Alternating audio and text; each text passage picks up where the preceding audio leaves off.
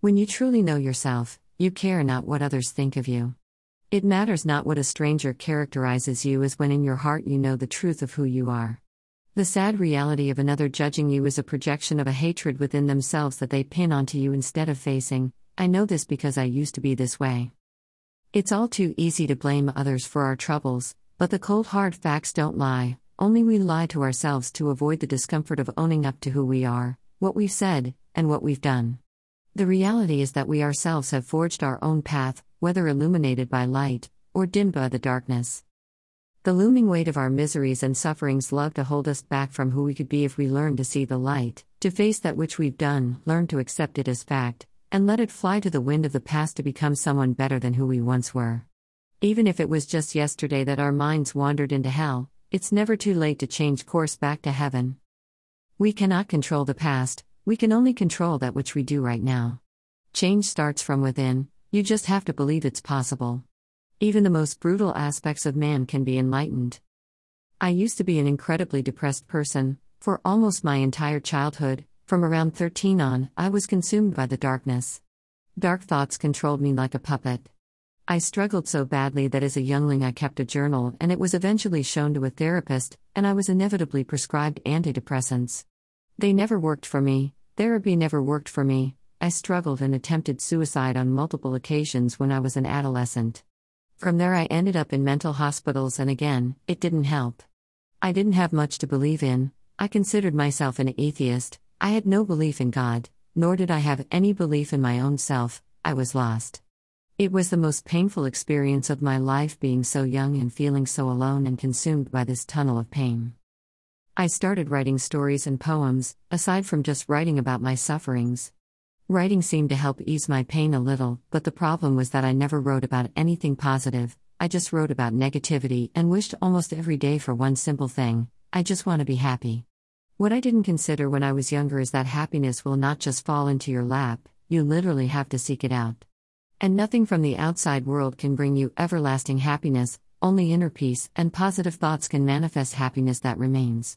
And it's a lifelong battle to achieve. Every day it will require effort to achieve and maintain, as it's all too easy to fall back into the tunnel of pain if we give in to it. Only recently have I discovered how to be happy continuously, and not for a fleeting moment, and again, it takes continuous effort on my own part. To do so, first I had to go back in time, back to where the pain started, to pinpoint how this could have happened. Well, I was bullied very badly as a kid. I would go to school, be bullied, and come home and be bullied by my siblings. It was miserable. I felt all alone.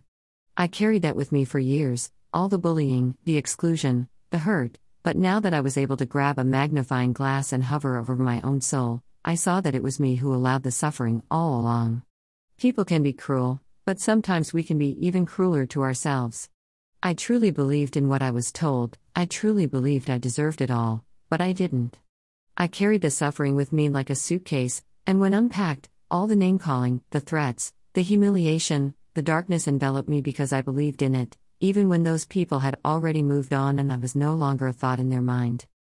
In my mind the bullies lingered, pulling the strings of negativity that consumed me, but really it was me pulling the strings unknowingly. Causing my suffering day in and day out, I was making myself believe that I was worthless based on thoughtless words of other people long ago.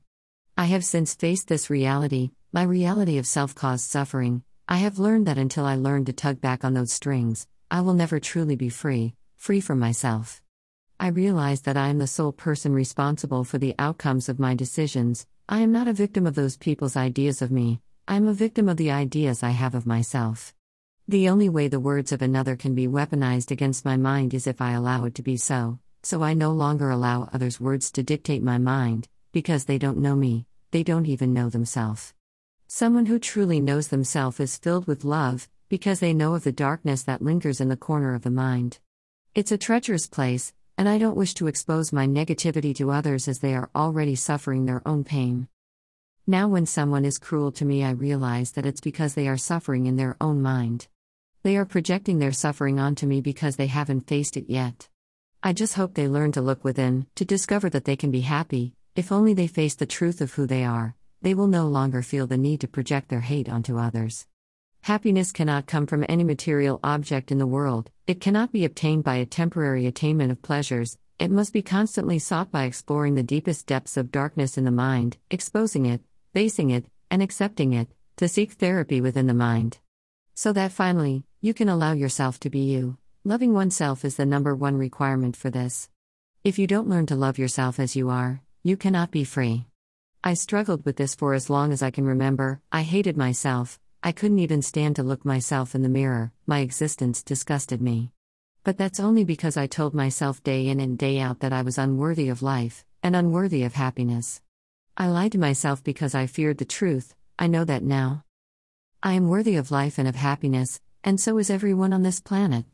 The happiness starts with a belief, it's within all of us. I found it, and I wish to help others find it too.